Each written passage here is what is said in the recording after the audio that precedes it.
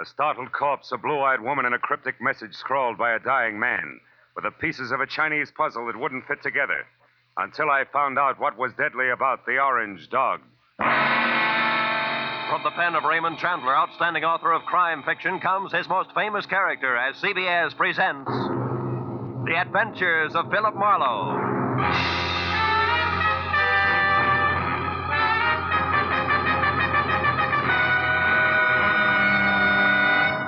And now, with Gerald Moore, starred as Philip Marlowe, we bring you tonight's exciting story, The Orange Dog.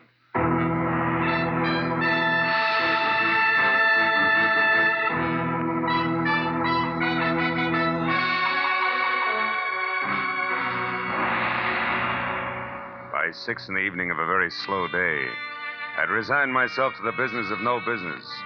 So I took my feet down from my desk, switched off the lights, and started out the door for home with the prospect of a nice, quiet evening ahead of me. But I didn't make it, even as far as the door. Oh. Hello, Philip Marlowe. Marlowe, my name is Shelley Martin. I'm at 8412 Los Feliz, a private residence. I want you to come out here right away. My sister is in a jam, a nasty one. Well, Miss Martin, as a matter of fact, I was just closing up for the night. And Look, I need the services of a private detective right now this minute, and I'm prepared to pay for them. There are plenty of others in town. Are you coming or not? Yeah, okay, and thanks for the reminder. That's me you hear sprinting up your front walk. That's much better. And Marlowe, bring your brains along. You're going to need them.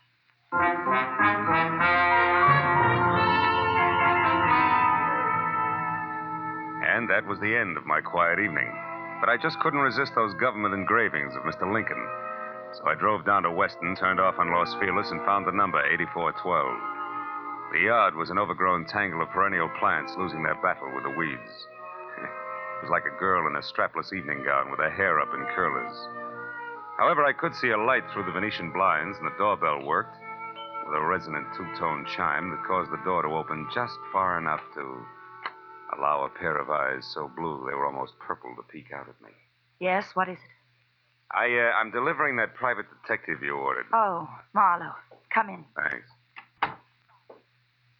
Sit down, won't you? Thanks again. All right, what's the next move? It's about my kid sister. Mm-hmm. She's involved with a man named Lou Horner, a San Francisco broker. She's quite deeply involved, I'm afraid. Oh? You see, some very strange things are going on, Marlowe, and my sister is a naive kid caught right in the middle of them. Yeah, I see. What sort of strange things, Miss Martin? Shelley. Sweet. Well, to begin with, when I arrived from San Francisco today, my sister called me and asked me to meet her here in this house. When I got here, the lights were on, the radio was playing, and the front door was open. But the place was deserted. Whose house is it, Horner's? No, I think she said it belongs to a friend of his who's in Europe now. This Horner person uses it when he's in Los Angeles. Well, couldn't they have stepped out for a while? Mm-mm. You know, you don't look the type, Shelley, but maybe you're just panicky, huh? No, I'm not being panicky. All right. Where's the nasty jam? Right behind the couch. Take a look. Okay. But you know, I see what you mean. Who is he, Shelley? How'd he get here? Maybe it's Horner, I don't know. I tried to search him, but I couldn't. Mm-hmm. Well, it wouldn't have helped anyway. Whoever shot him cleaned him out. No wallet, no papers, nothing. I found this magazine lying under his hand. Look here. Mm-hmm. He must have written this just before he died. Where's that? Here. Oh. It says, call Marion tonight about the orange dog, a foe. Orange dog, a foe. For what? That's why I called you, Phil. Marion is my sister. And whatever the orange dog of foe is, it must be awfully important. We've got to find out what it means, Phil, for Marion's sake. So far it means murder, honey, and that's for the cops. No. Well, all right, call them. But keep Marion's name out of it. A thing like this could destroy her. But look, maybe she pulled the trigger on our friend here. Maybe, but I don't think so. She's a sweet kid, Phil. Give her a break. If I'm wrong, I swear I'll help you bring her in myself. Is that fair enough? Okay, Shelley, it's a deal. It makes just as much sense as the orange dog of foe, but no more.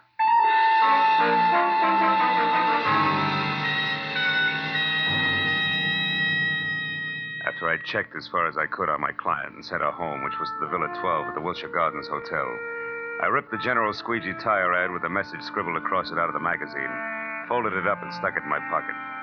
Next, I called Lieutenant Ibarra at Homicide and told him where I'd found a body, probably named Lou Horner, leaving out all the details about Shelley, Marion, and the orange dog. Then I started out the door, but got back as a shadow slid across the walk. I caught a glimpse of a large, ugly head of long, dirty hair set on a small, ugly body that was moving fast. By the time I got out on the walk, Longhair was already putting mileage on a green coupe with a broken tail light. It winked mockingly as it went out of sight. So I got in my car and headed for New Chinatown. It was the logical place to get some information regarding a Chinese dog. I saw a light filtering through a dingy window, illuminating the words James Tang, dealer in Oriental curios. Inside the musty shop, a little man, dressed in a black kimono, drifted forward, softly. Yes? I think perhaps you can help me, huh? I am honored. To be able to help would bring fragrance of plum blossoms to my nostrils, carpet of rose petals to my humble floor, and 1,000 blessings upon my head. Oh, that's very pretty. Tell me, what is the dog of Foe? The dog of foe? Why, this? This fantastic creature here is called the dog of foe. His fierce eyes and snarling mouth are to frighten away evil spirits from temples of Buddha. Why do you say called the dog of Foe? Amateur collectors and auctioneers have named him that. It sounds exotic to cash customers. Actually, he is a lion. The lion of Korea. I see. Tang, would you happen to have an orange dog of Foe? Very strange that you should ask that, my friend. Strange, why? Reason number one. There is no authentic orange dog of foe. That's a good reason. Why not? Because to Buddhists, orange is color of sorrow. The piece you speak of could not possibly be authentic. What's reason number two? You are second person to inquire after this non-existent orange dog of foe within the last few minutes. Was it an ugly little man with long hair? Quite contrary. It was very pretty girl with short hair. Was her name Marion? She made point of not leaving her name. Well, that proves something. However, my friend, old Chinese proverb, loosely translated, says a little knowledge is the instrument of a fool.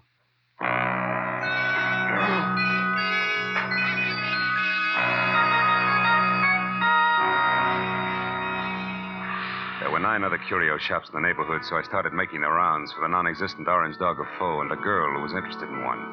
From the first 3 shops, I got a fast horse laugh and the fact that the girl was still ahead of me. The next 2 netted an insult apiece and a total blank on the dame. And from the 6th, called Saxon's, a glossy, well-ordered place on West 7th Street, the only effect was a coldly curious raised eyebrow. The man in front of me, whom I took to be Mr. Saxon himself, was a gaunt white Russian with a high, naked head the color of warm paraffin. His slender fingers played nervously with each other as we talked. The orange dog of Foe. Yes, I have heard of such a piece, I think. It would be porcelain. Probably. This is your business. Who has it, Mr. Saxon? Can you tell me? No, I'm sorry.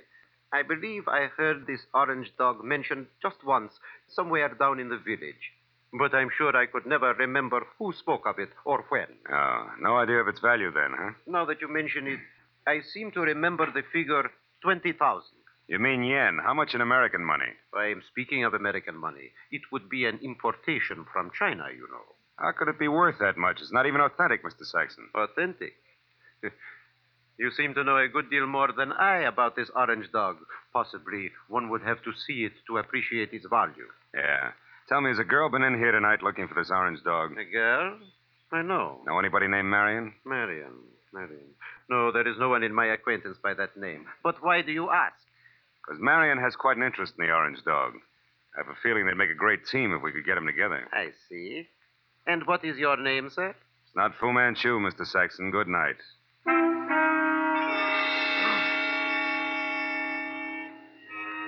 Saxon's expression didn't change. I turned and walked out of the place, and then because, with both of us using double talk, the conversation was bound to deteriorate.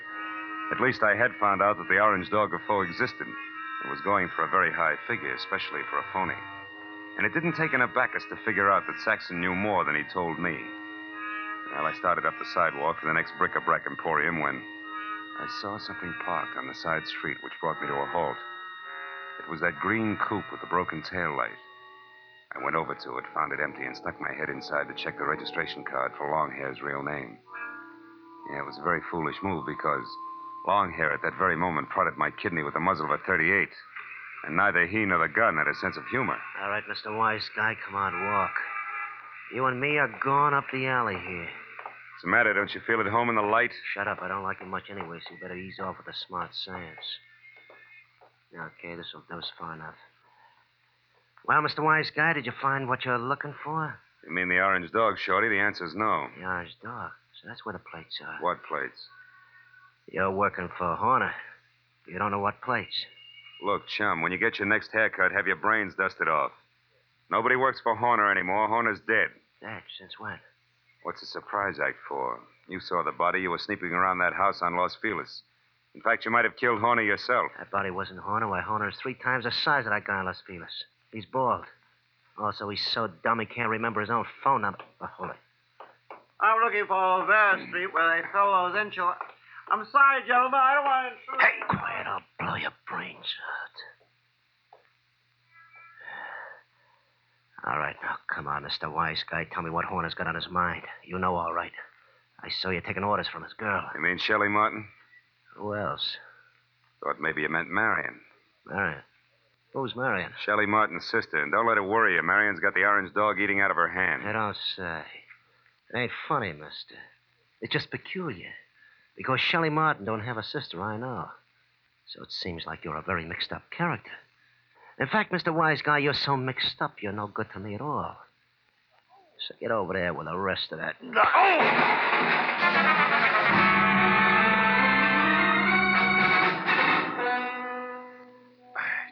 I took my time getting up. The dirty, long-haired little man was gone, and my head ached from the rap he'd given me with the pistol barrel. And I was disgusted with myself. Dry, dirty, disgusted like a drunk at sunrise because a nasty little jerk with an oversized head and a blue-eyed dynamo with auburn hair had me jumping through hoops like a trained ape. I stood in the alley and swore at myself until the futility of that routine dawned on me. Then I decided to go hunting. But I made one stop first at a telephone to at least get Ibarra off my conscience.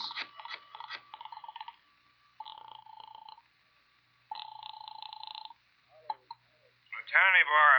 Marlowe, Lieutenant. I just found out that body on Los Feliz isn't Horner. I knew that an hour ago. Huh? The body isn't Horner's, and Horner is no broke. He's a counterfeiter, a big one. Oh. The dead man was a treasury agent named Slade who was closing in on Horner. So if you've got anything you haven't told, Phil, you better get it off your chest. At this point, it's a pleasure. Girl named Shelley Martin's calling the signals about now, and she can be found at Villa 12, Wilshire Gardens Hotel. Yeah, hurry. You'll just about meet me there, Ibarra. Now, wait. Suppose you go alone and find out what you can first. That's a switch. I'll follow in half an hour. Let's not freeze her up, Marlowe. Let's keep her talking, okay? Okay, Ibarra. That's easy for her. She's got a forked tongue. Only this time it's going to wag strictly on the straight and narrow, I guarantee it.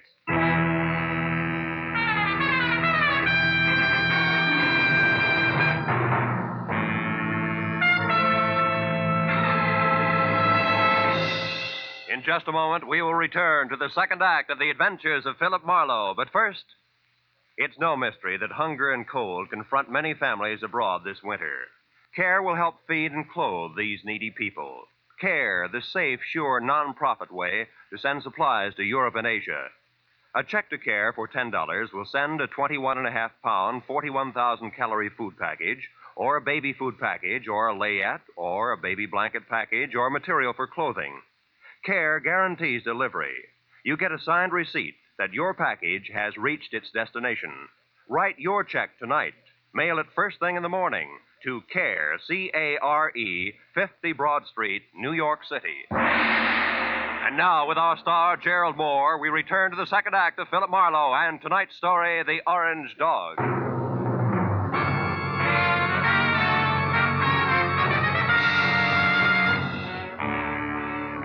I pointed my car toward the Wilshire Gardens, and a beautiful liar named Shelley Martin, I was sure of two things. The plates that Longhair had wisecracked about just before he piled me into a row of garbage cans were the engraved kind that counterfeiters use to make money the easy way. And second, both Longhair and Lou Horner were racing for the plates as well as the orange dog. which could be one and the same thing. But 20 minutes later, as I pulled up near Villa 12, which was strips of yellow light and raised voices drifting out of half-open Venetian blinds, I forgot about the gentleman involved and concentrated on a lady who didn't have a sister called Marion. I went around to the back of the villa where I found the service door unlocked and the kitchen beyond dark. And when I entered and quietly moved to a spot near the living room where I could see Shelley snapping at a pompous, excitable man with a red face, All right, I figured that a little I'm eavesdropping might pay where I off. belong. I'm here in Los Angeles. Is there anything wrong with that, Mr. Horner? Yes, everything. Why, I wouldn't even have known you were in town if I hadn't gone back to the place in Los Feliz where I saw you and some man having a delightful little chit-chat over the body of that T-man. Treasury man? Yes. Is that who he was? A meddlesome fool I caught snooping through my papers. Then you killed him, Lou. Of course I killed him. I had to. Now stop asking questions and get out of here. Because this is business, not pleasure, Shelley. And that leaves no room for you. Or Marion? What do you know about Marion? Not enough. But what I do know, I don't like. Look, Lou, who is Marion and what does she mean to you? Marion means money to me, Shelley. Nothing more. So just leave me alone here so that I can make a call according to schedule. A call about... Lou, What's the matter, Shelley? behind you, Lou. They're in the garden. Lou! The bullet crashed through a closed window, didn't stop until it got to Horner, who grabbed at his chest and dropped to the floor even before the glass quit flying. And by the time I got outside to where the shot had come from, I found nothing but a little wind rustling a lot of trees. When I got back to Shelley and the blood over tweed on the carpet, Horner was already dead. Marlowe, the man out there was Henry Peel. Peel? Something in long hair and dirty clothes? Yes, I met him in Horner's office once. Lou said he was a broker from Chicago. Come on, both Peel and Horner are counterfeiters. What? Lou, a counterfeit? That's right. Never mind the carefully arched eyebrows, honey. They mean nothing. But, Marlowe, I swear I never knew that Horner was anything but a broker. A broker maltreating poor sister Marion? You're a liar, Shelley. About Marion, yes. I haven't even got a sister. But from there on out, I'm telling the truth, Phil. Then tell some more and fast. All right, here it is. Lou Horner's been my boyfriend And, checkbook? for the past year and a half. But about a month ago, he suddenly stopped being very attentive. And I couldn't figure out why. So you decided to keep your big blue eyes wide open, huh? Exactly. And it paid off. Because I found out that, one, he had taken better than $20,000 out of his bank account. Two, that he was coming down here to Los Angeles. And three, that an item named Marion might be beating your time. Yes. And that part of it upset me plenty. Until 10 minutes ago. But then I found out that Horner here was a murderer, and that, Marlowe, I don't buy. 3 cheers for the all-American girl. Oh, skip it, Marlowe. I'll live my way, you live yours. Don't worry, honey. Nobody wants to change places with you. Hey, look. Why does Horner wear a little rubber band on his little finger, do you know? Oh, he had a bad memory. Used every kind of gadget in the books to keep himself from forgetting things, especially numbers. Yeah. Well, for example, that rubber band might mean 10 o'clock. How do you figure? Like 5 and 5.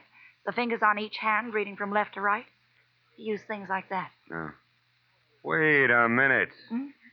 Horner was going to make a call to Marion just now, and the message the T-man left was... Call Marion tonight about the orange dog of foe. Shelley, baby, where's your phone? Fast. Come on, it's 10:15 already. Well, it's out there in the hall, Marlowe. Oh. What are you talking about? A line, honey, a line on your ex-sister, Marion.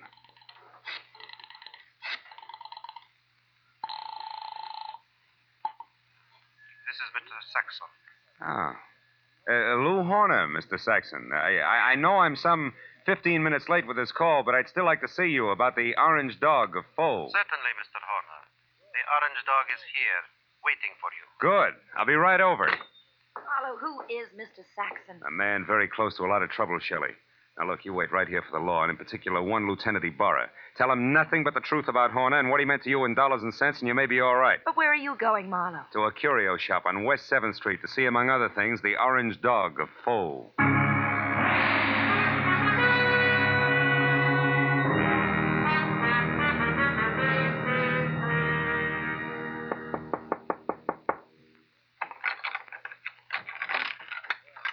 You are the Mr. Horner who called? Yeah. Also the one who was here this afternoon, you remember? Oh, yes. Well, I'm sorry I didn't call you at 10, Mr. Saxon, according to schedule. I hope it hasn't inconvenienced you. No, that's quite all right, Mr. Horner. One moment, sir. Ah. What's the matter? Is anything wrong tonight? Seem on edge, Mr. Saxon. I am. So please, Mr. Horner, Don't make a single stupid move. What? Wait a minute. Why the gun, Mr. Saxon? I promised not to bite the orange dog. You won't even touch the orange dog. Now, who are you? Oh, we've been all through that. I'm Horner, Saxon. Lou Horner of San Francisco. No, you're not.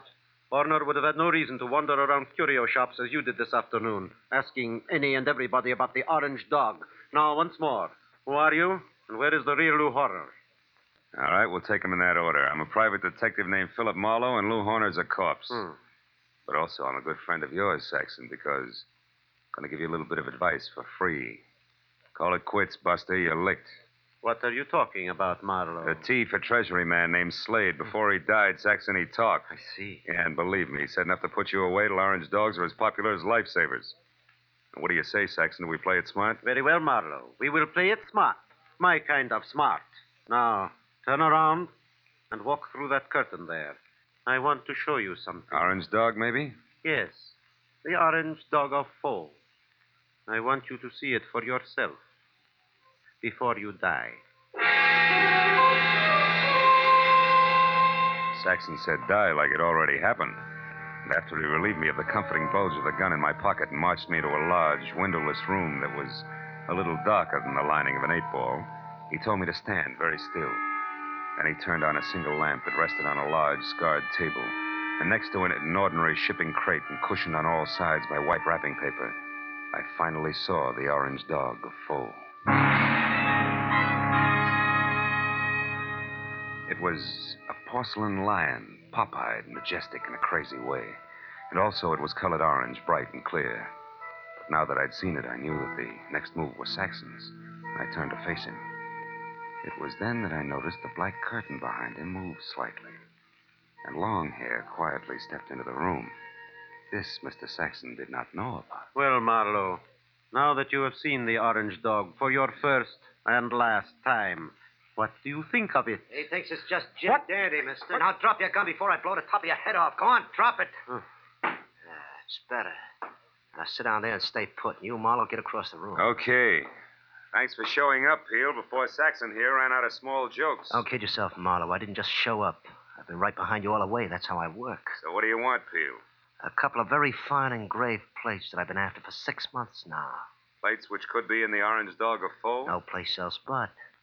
Or do you think that maybe the late Mr. Horner wanted as an ornament? But that's all it is. There are no plates in the orange dog. It is only a collector's item. And you're a liar, Saxon. And I know the best way to prove that. Marlowe, pick that thing up and toss it against the wall. No, don't. I tell you, there's nothing in it. Toss it, Marlowe. Go on. Okay, Peel. Now we'll see who's right about the plates being hit. Nothing, huh, Peel? No. Nothing. All right, Saxon, get up. I want to know what the plates are, so I'm going to count to 3. That's how long you have to live if you don't tell me. No. Peel, believe me, there are no plates. 1, 2. Hold it, Peel. Wait. Here are the plates. Here. In this jeweled box. Look, right here, under your nose.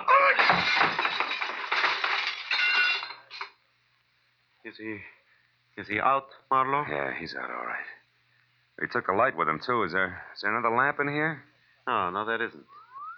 Nor is there another gun. Why, you stinking little... Wait a minute. Those sirens, Saxon, they're heading this way. Police? Yeah, the police.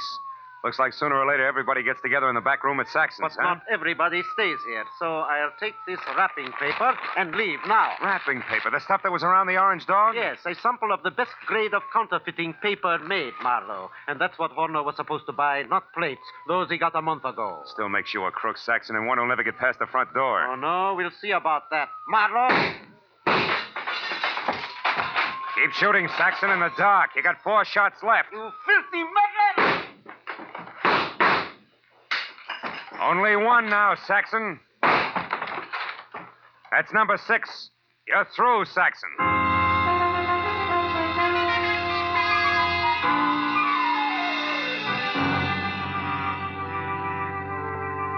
By the time Ibarra and his boys, plus a half a dozen very anxious T-men, got into the room, Saxon was already coming apart at the seams. But after a half hour of steady questioning, he split wide open and led us all to a basement hideout where the T-men went wild over a few thousand sheets of A1 counterfeiting paper. But an hour later, after Peel, who admitted murdering Lou Horner, and Saxon, who was ready for the nearest straitjacket, were both in the lockup, There was still the problem of the glib lass from San Francisco. But finally, when Shelley, Lieutenant Ibarra, and I stood under the green light of the globe in front of police headquarters, I knew that the girl who technically was only guilty of withholding information from the police was not going to spend any time in the pokey. Because, after all, I was more or less guilty of the same thing. Besides, Lieutenant Ibarra was still interested in the others. Well, Marlowe, it looks like the whole business actually boils down to a single transaction between Clay Saxon, who had the counterfeiting paper, and Lou Horner, who was supposed to buy it. That's right, Ibarra. But Horner, who must have made his contact with Saxon via some middleman in San Francisco, only had a telephone number and the password, the Orange Dog of Foe, to work on here in L.A. But how'd you get hold of that number, Phil? From the message the T-Man left before he died. You mean you actually called someone named Marion? No, honey, I just dialed Marion. M.A. Madison. R-I-O-N 7466. Madison 7466. You get it? Yeah. Another one of Horner's screwy memory tricks, like the rubber band on his 10th finger. Hey, that's pretty good, Phil. Ah, it's an old gimmick, really. I read it in a dozen detective stories. What do you know? Maybe I ought to read some of those. Well, good night, fella. Look for you tomorrow. Good night, Lieutenant. Well, Shelley, do I show you the way home? No, Marla. Aren't you hungry or thirsty or something? Yeah, I guess I am at that. Well, I know just the place for us, darling. Oh? It's a cute little place right smack in the middle of Chinatown.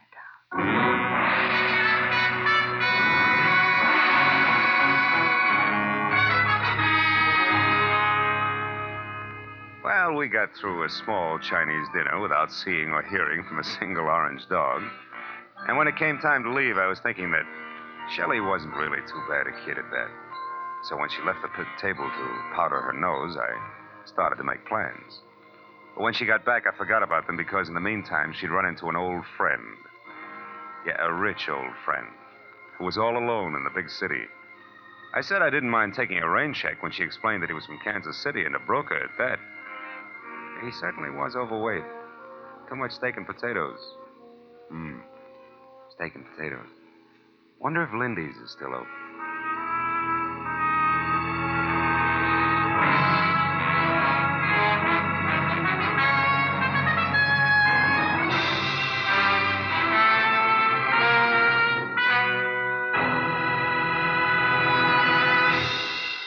The Adventures of Philip Marlowe, created by Raymond Chandler, stars Gerald Moore, and is produced and directed by Norman MacDonald. Script is by Mel Dinelli, Robert Mitchell, and Gene Levitt. Featured in the cast were Francis Robinson, Edgar Barrier, Tony Barrett, Lou Krugman, and Ed Begley. Lieutenant Detective Ibarra is played by Jeff Corey. The special music was by Richard Orant. Be sure and be with us again next week when Philip Marlowe says... I was hired to find a blackmailer, and I did. But first I found a badly beaten Adonis, a Jezebel with an accent, and a man who had been an easy mark for murder.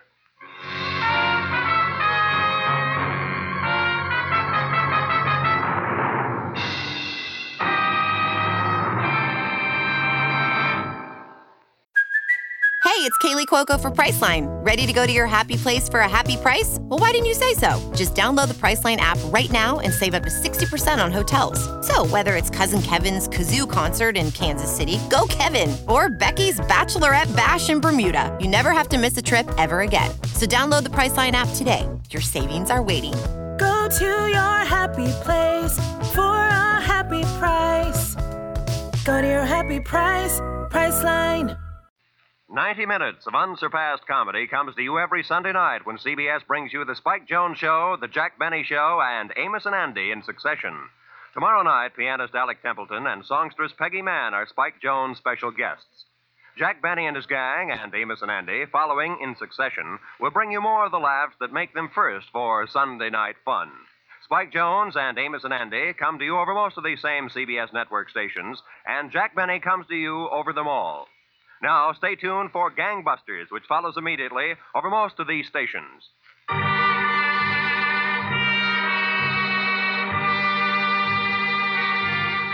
This is Roy Rowan speaking for CBS, the Columbia Broadcasting System.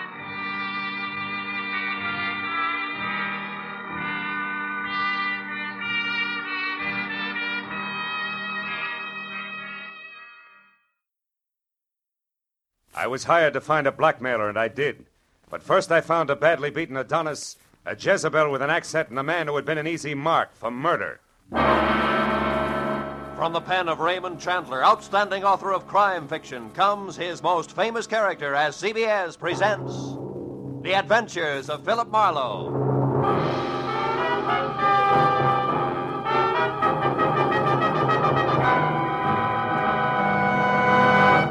And now, with Gerald Moore, starred as Philip Marlowe, we bring you tonight's exciting story, The Easy Mark.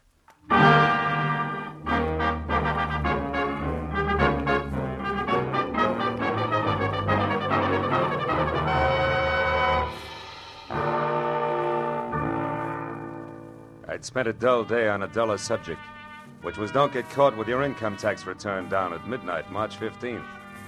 After calling time for a thick steak designated to bolster the stamina of a private detective, but nevertheless non-deductible, I reluctantly headed back to my office where I found both my conscience and the long Form 1040 still waiting, which meant there was no way out. The dull day was going to stretch on into the night, but then I got a break, because my telephone rang and the call was from one Mrs. Corey Gilbert, a prospective client who wanted action in a hurry. Marlowe, you've got to move fast. I just found out that my husband, Ross, will be at 3806 Melrose Avenue in 20 minutes, and I know that means trouble. Well, just for size, Mrs. Gilbert, how do you spell trouble? With a capital B, as in blackmail. There's no time for details now. Just get to that address and find out who Ross is meeting with. Only hurry, Marlowe, please. Well, hurry after what, Mrs. Gilbert? I've never met your husband, remember? Oh, yes. Well, he's tall, dark eyes, dark hair, very handsome. And the blackmailer, short, stocky, and repulsive, I suppose. I've never seen the blackmailer. All right, Mrs. Gilbert, where can I reach you? Well, I live at 439.5 Ogden Drive. Ogden The Drive. phone number is Gladstone 8195. 8195. All right, Mrs. Gilbert, I'll call you. Thanks. Oh, and Marlowe. Yeah? Hurry, will you? You see, I love my husband.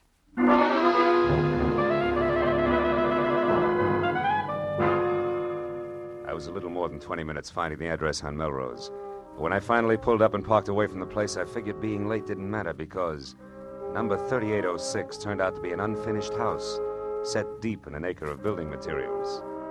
I was about to head for a telephone and get an explanation from a confused lady named Corey Gilbert when a lot of noise from what would someday be a living room changed my mind. Then I knew that my client had the right address after all, because there in the pale light of a slice of moon, taking the last of an awful beating from a thin man with a thick beard and a lot of muscle, was Ross Gilbert. Dark eyes and dark hair, like she said, but no longer very handsome. Don't hit me again. Stop worrying, Gilbert. I'm almost through with you except for this. A present from Nanette. And just one more from Nanette.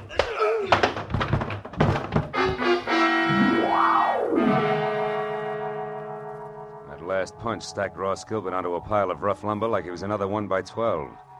And as he slowly scraped to the floor unconscious, Thick Beard dusted himself off lightly, jerked at his tie, and stepped out of the opening reserved for a future front door.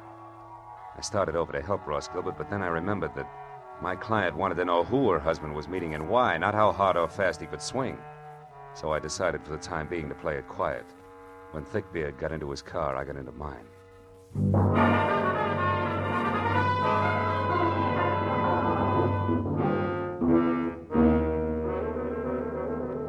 I followed him all the way to Beverly Hills, where he pulled to a stop in front of the Camden Arms Court.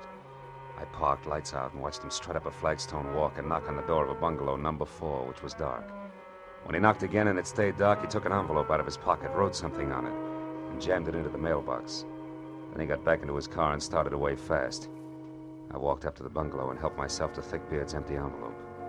On one side, scrawled in pencil and smudged, was the telephone number Sunset 31676. On the other, payment delivered okay, Plumber. Plumber, huh? I shoved the message into my pocket, struck a match, and started looking for a name on the front door. But then a cab pulled up, and a moment later I had help. I can be of some assistance, perhaps? Yes, I was just... Oh. Nanette? Oui. Nanette Lamarck. But I do not know you, monsieur. No, you don't. I think if you will stop staring and begin talking, we will do much better. Who are you? Philip Marlowe. A friend of Plummer's. Asked me to deliver a message for him. Do I go on? Of course, Mr. Marlowe. But please come inside. It is so much nicer there.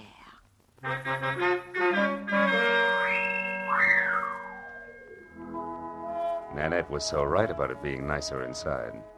There were lights. And that made it easier to see that the lady with the thick French accent and the gorgeous waistline was something that could have mustered her own foreign legion.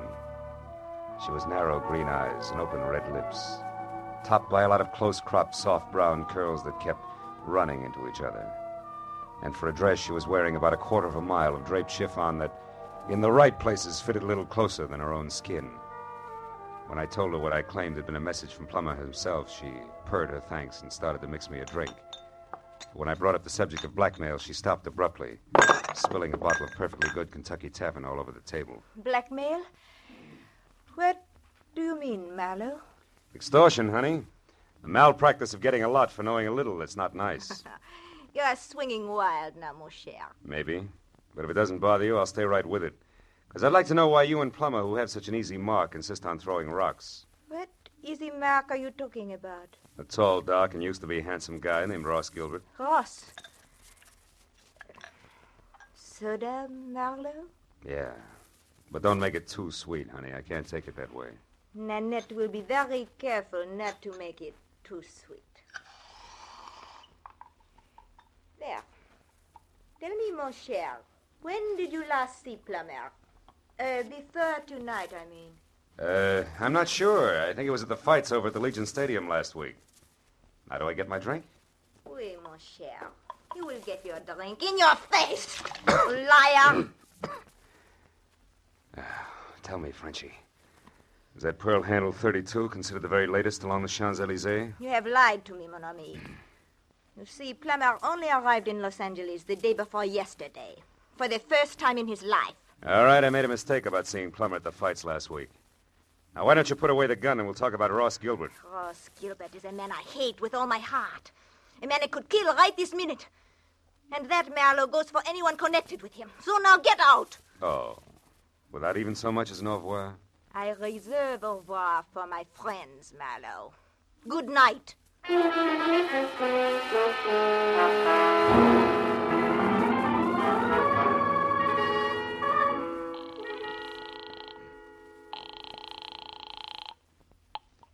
Hello? Marlowe, Mrs. Gilbert, is Ross all right? Ross isn't here, Marlowe. What happened to him? He ran into an ugly beating at that address on Melrose. Something nasty from out of town named Plummer is responsible. Ever hear of him and/or an imported Jezebel called Nanette Lamarck?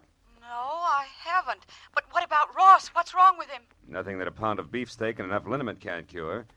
But before we worry about Ross, Mrs. Gilbert, one more thing. It's a phone number I found on the back of an envelope that belonged to Plummer. Number is Sunset 31676. What? Somebody you know? Yes, someone I know very well. It's the telephone number of my ex-husband, Emery Marsh. Emery Marsh, huh? Fancy dress designer on Wilshire? That's right. But what's he got to do with all this? Emery only met Ross once in Mexico, a party at Ensenada. Yeah, well, look, Mrs. Gilbert, why don't we postpone collecting Ross until I find out a little more? Where does your ex-husband Marsh live? In Santa Monica. But there's a good chance that he's still at his place on Wilshire. He does most of his work at night. Well, then Wilshire Boulevard's my next stop. I'll try to make it a quick one. Goodbye.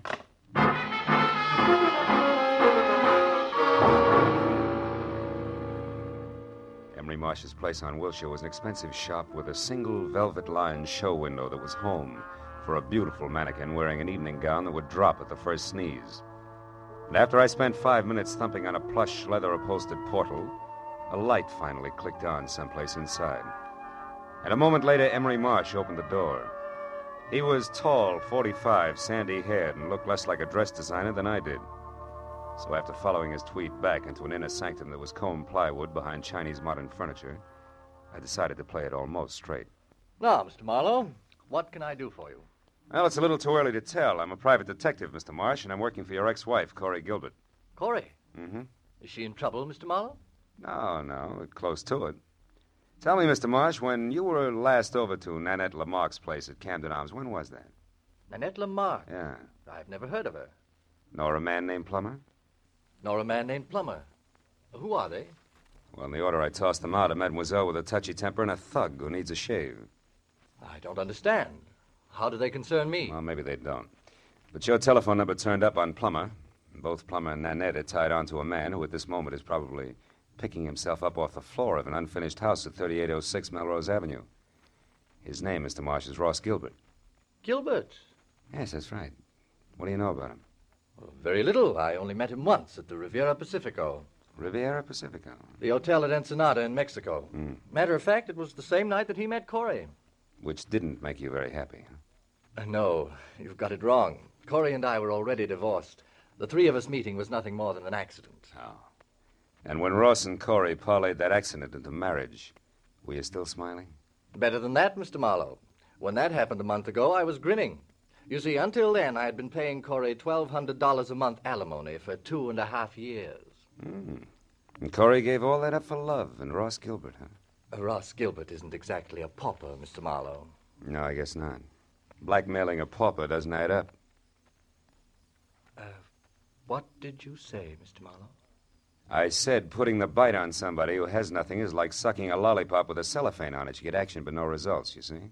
Oh. Now tell me, why does the word blackmail come home to roost, Mr. Marsh?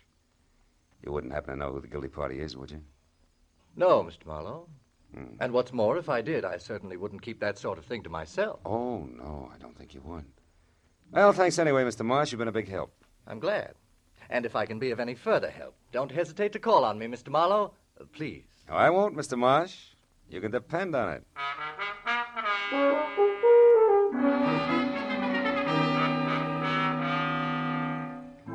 All the way from Wilshire Boulevard to Mrs. Gilbert's place on Ogden Drive, I kept wondering who wanted how much out of Ross Gilbert and why. About 20 minutes later, when I pulled up in front of the house, I started concentrating on my client, who had to be the woman standing next to a green coupe in the driveway and waiting in double time.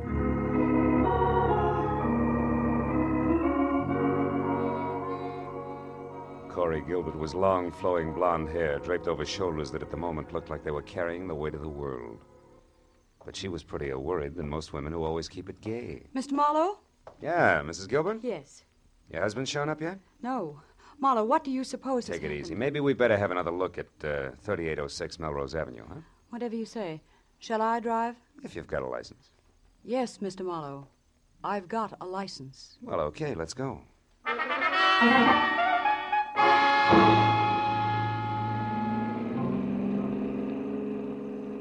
The way we took off in Corey's Nash, I wasn't sure whether her license was for driving a car or an airplane.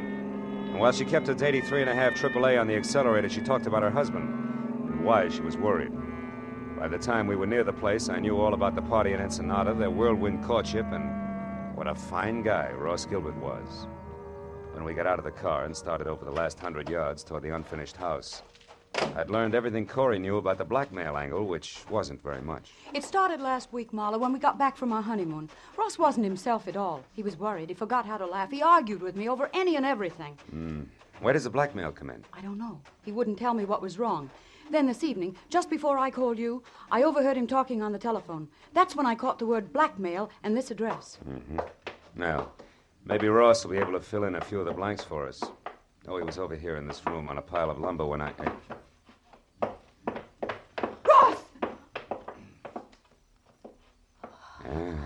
Plummer must have done a lot more damage than I figured. Ross! Ross! Take it easy, baby. Marlowe, what is it? Is he... I'm afraid he is, Corey. That man, he beat him to death. No, Corey, that round hole in Gilbert's chest wasn't made by a fist. From where I stand, it looks like a .32 caliber bullet.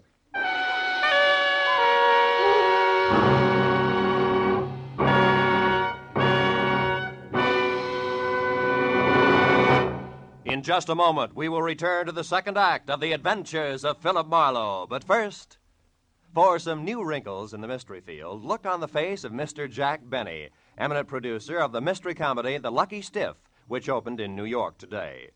Although Mr. Benny's stars are Dorothy Lamour, Claire Trevor, and Brian Donlevy, Jack's face is covered with new wrinkles because he couldn't be in New York to sell the tickets himself.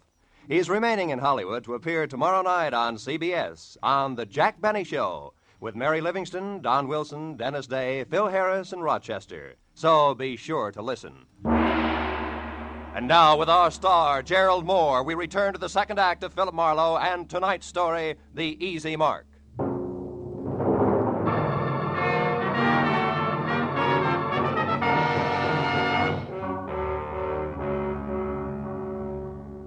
Corey Gilbert's face went sickly white, and her mouth twisted on the brink of hysteria as she stared at the dead man. I turned her away from it and led her to a window.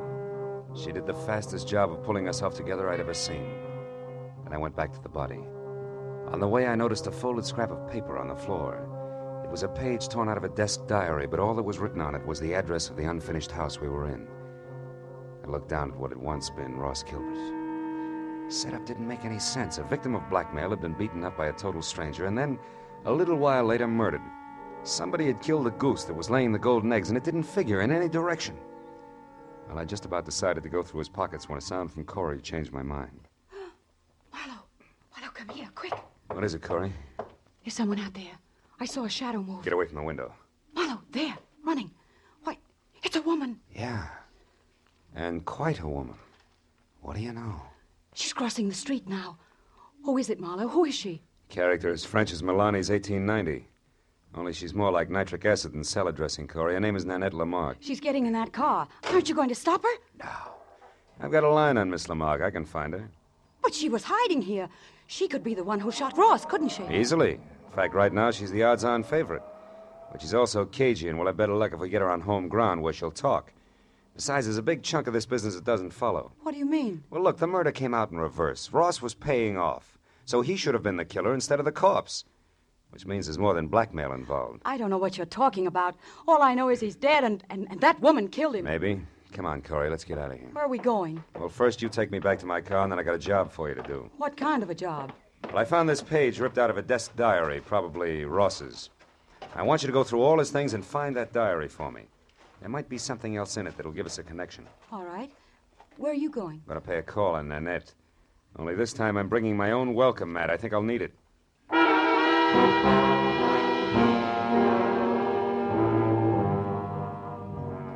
After Corey dropped me off, I called Lieutenant Ibarra at Homicide, reported the body, and then I got into my own car and drove out to Beverly Hills again, to the Camden Arms court. Nanette's bungalow had lights on. I parked down the street and made tracks back through the landscaping to a side window.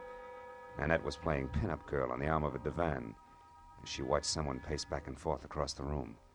When I got close enough to hear what was being said, that someone turned out to be Corey Gilbert's first husband, Emery Marsh. Like chickens with their heads off. So Ross Gilbert was shot to death. But I've got to know the truth about one thing, Miss Lamarck. My entire life's work is at stake. Can't you understand? All right, Monsieur Marsh. Do not break out into tears, I will tell you. Plummer is merely a private investigator I hired to locate Ross Gilbert for me. Now, are you happy? No. Why did such a person have my telephone number? That's what I want to know. I'll be ruined if I'm involved in this mess. My reputation means everything to my business, and, well, things aren't going too well just now. If I'm connected with a scandal, I'll be wiped out. Well, stop worrying. I saw you with Ross Gilbert 3 or 4 times before he disappeared. So I gave your name to Plummer as a possible lead to Ross. That is all. Why did you want to find Ross Gilbert? That, mon ami, is none of your business. You found out what you wanted, so good night. All right. I'll go. But can I count on you to keep my name out of this? Listen, I am counting on me to keep my own name out of it. And I will be very busy doing that. Good night.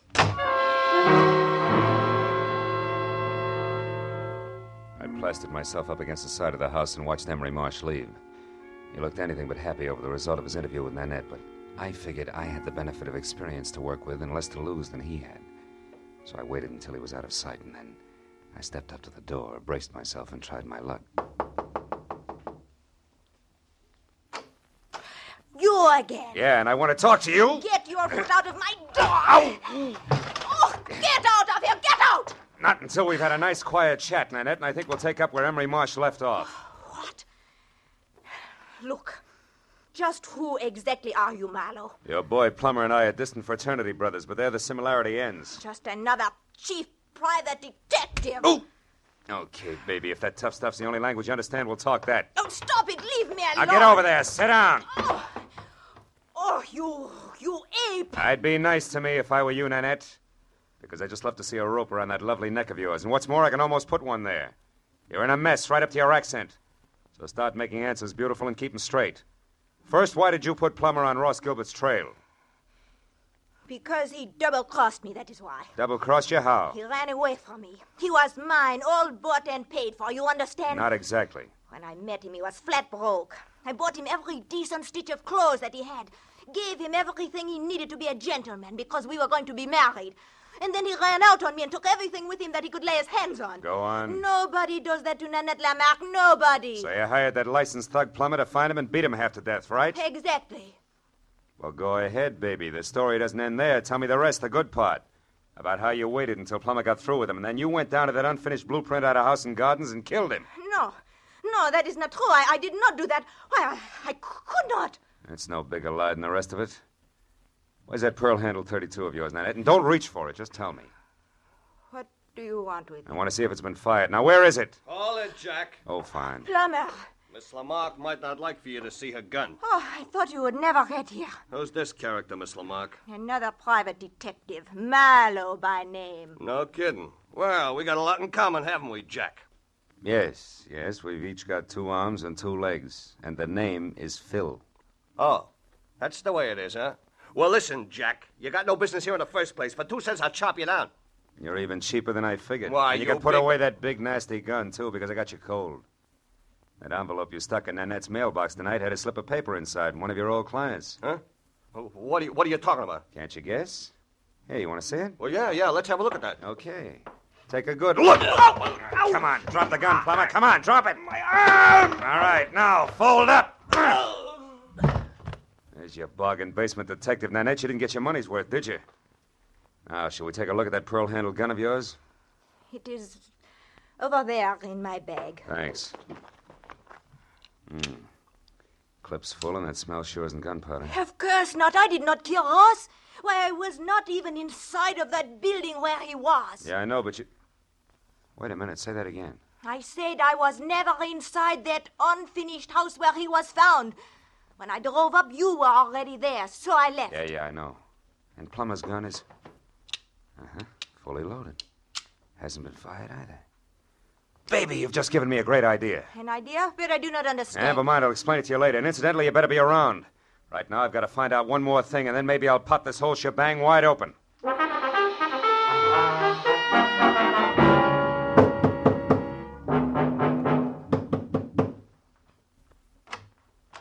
Mr. Marlowe. Good evening, Mr. Marsh. Lucky to find you still working, huh?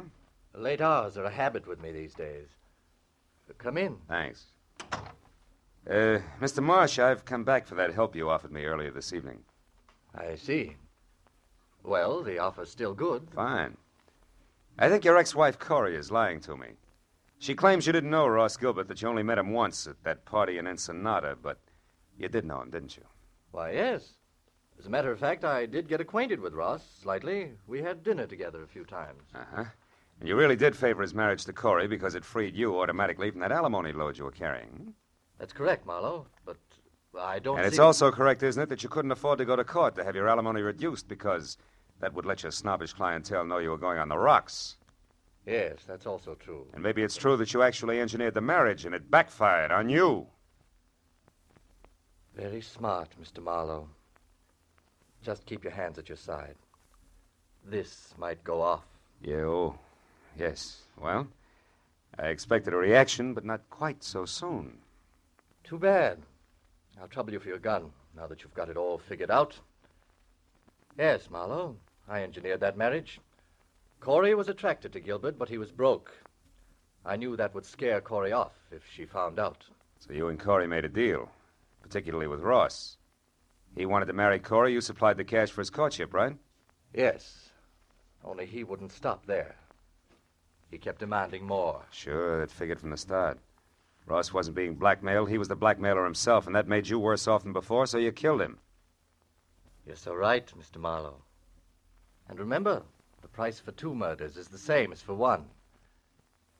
So you've really left me no alternative. I'll give you an alternative, Emery. Corey! One thing you didn't count on. I really loved Ross Gilbert.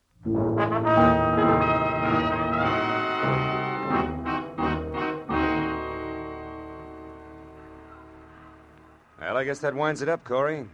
Emery's in the hospital, and Nanette and Plummer are both in the clink. Too bad I only hit Emery in the hand.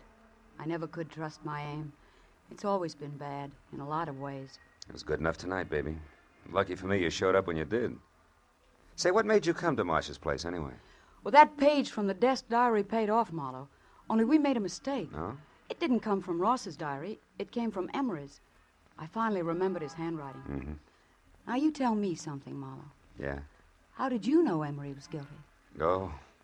Well, he made the oldest slip in the book. When he was talking to Nanette, I overheard him say that Ross had been shot. Emery had no way of knowing that Gilbert was dead or how he'd been killed unless Nanette told him. And for a while, I thought she had, but then I found out that she couldn't have because she'd never been inside the house where we found Ross. So it had to be Emery. Sure. I see.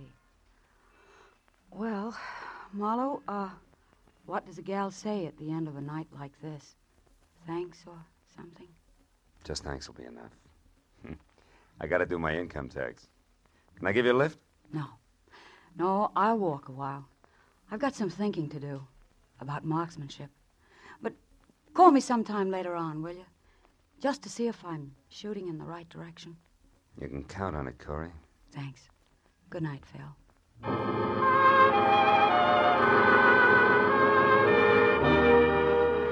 I watched her for a moment as she walked down the street all by herself, deep in her own thoughts, and it looked to me like she was playing it strictly square. I almost wanted to follow her. The first time in a long time, I felt like I wanted to get to know a client better. But March 15th can slip up awfully fast, and that long Form 1040 was still unfinished and waiting for me in my office. So I decided to go back and work on my income tax and play it strictly square, too. After all, that's really the easiest way in the long run. Yeah, I keep telling myself.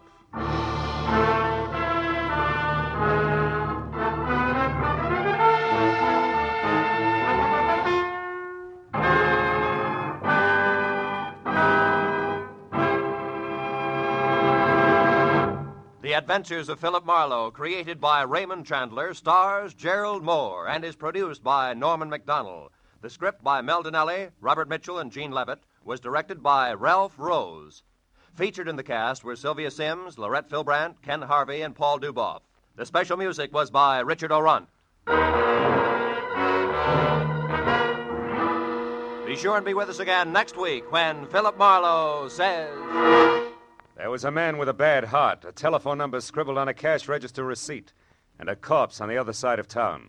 But I couldn't see the connection between them until I realized they were all tied together by the same long rope, worth $30,000.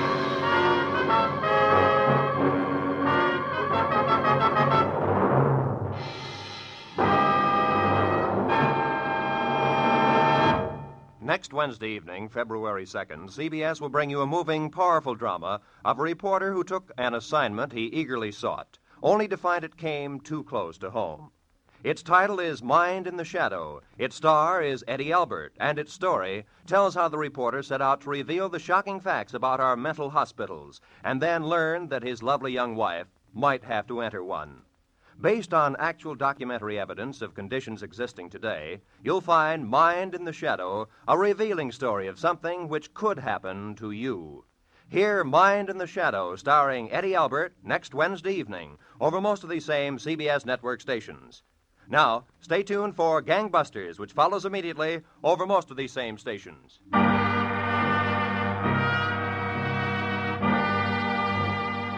This is Roy Rowan speaking for CBS, Jack Benny's new address, Sunday night on CBS, the Columbia Broadcasting System.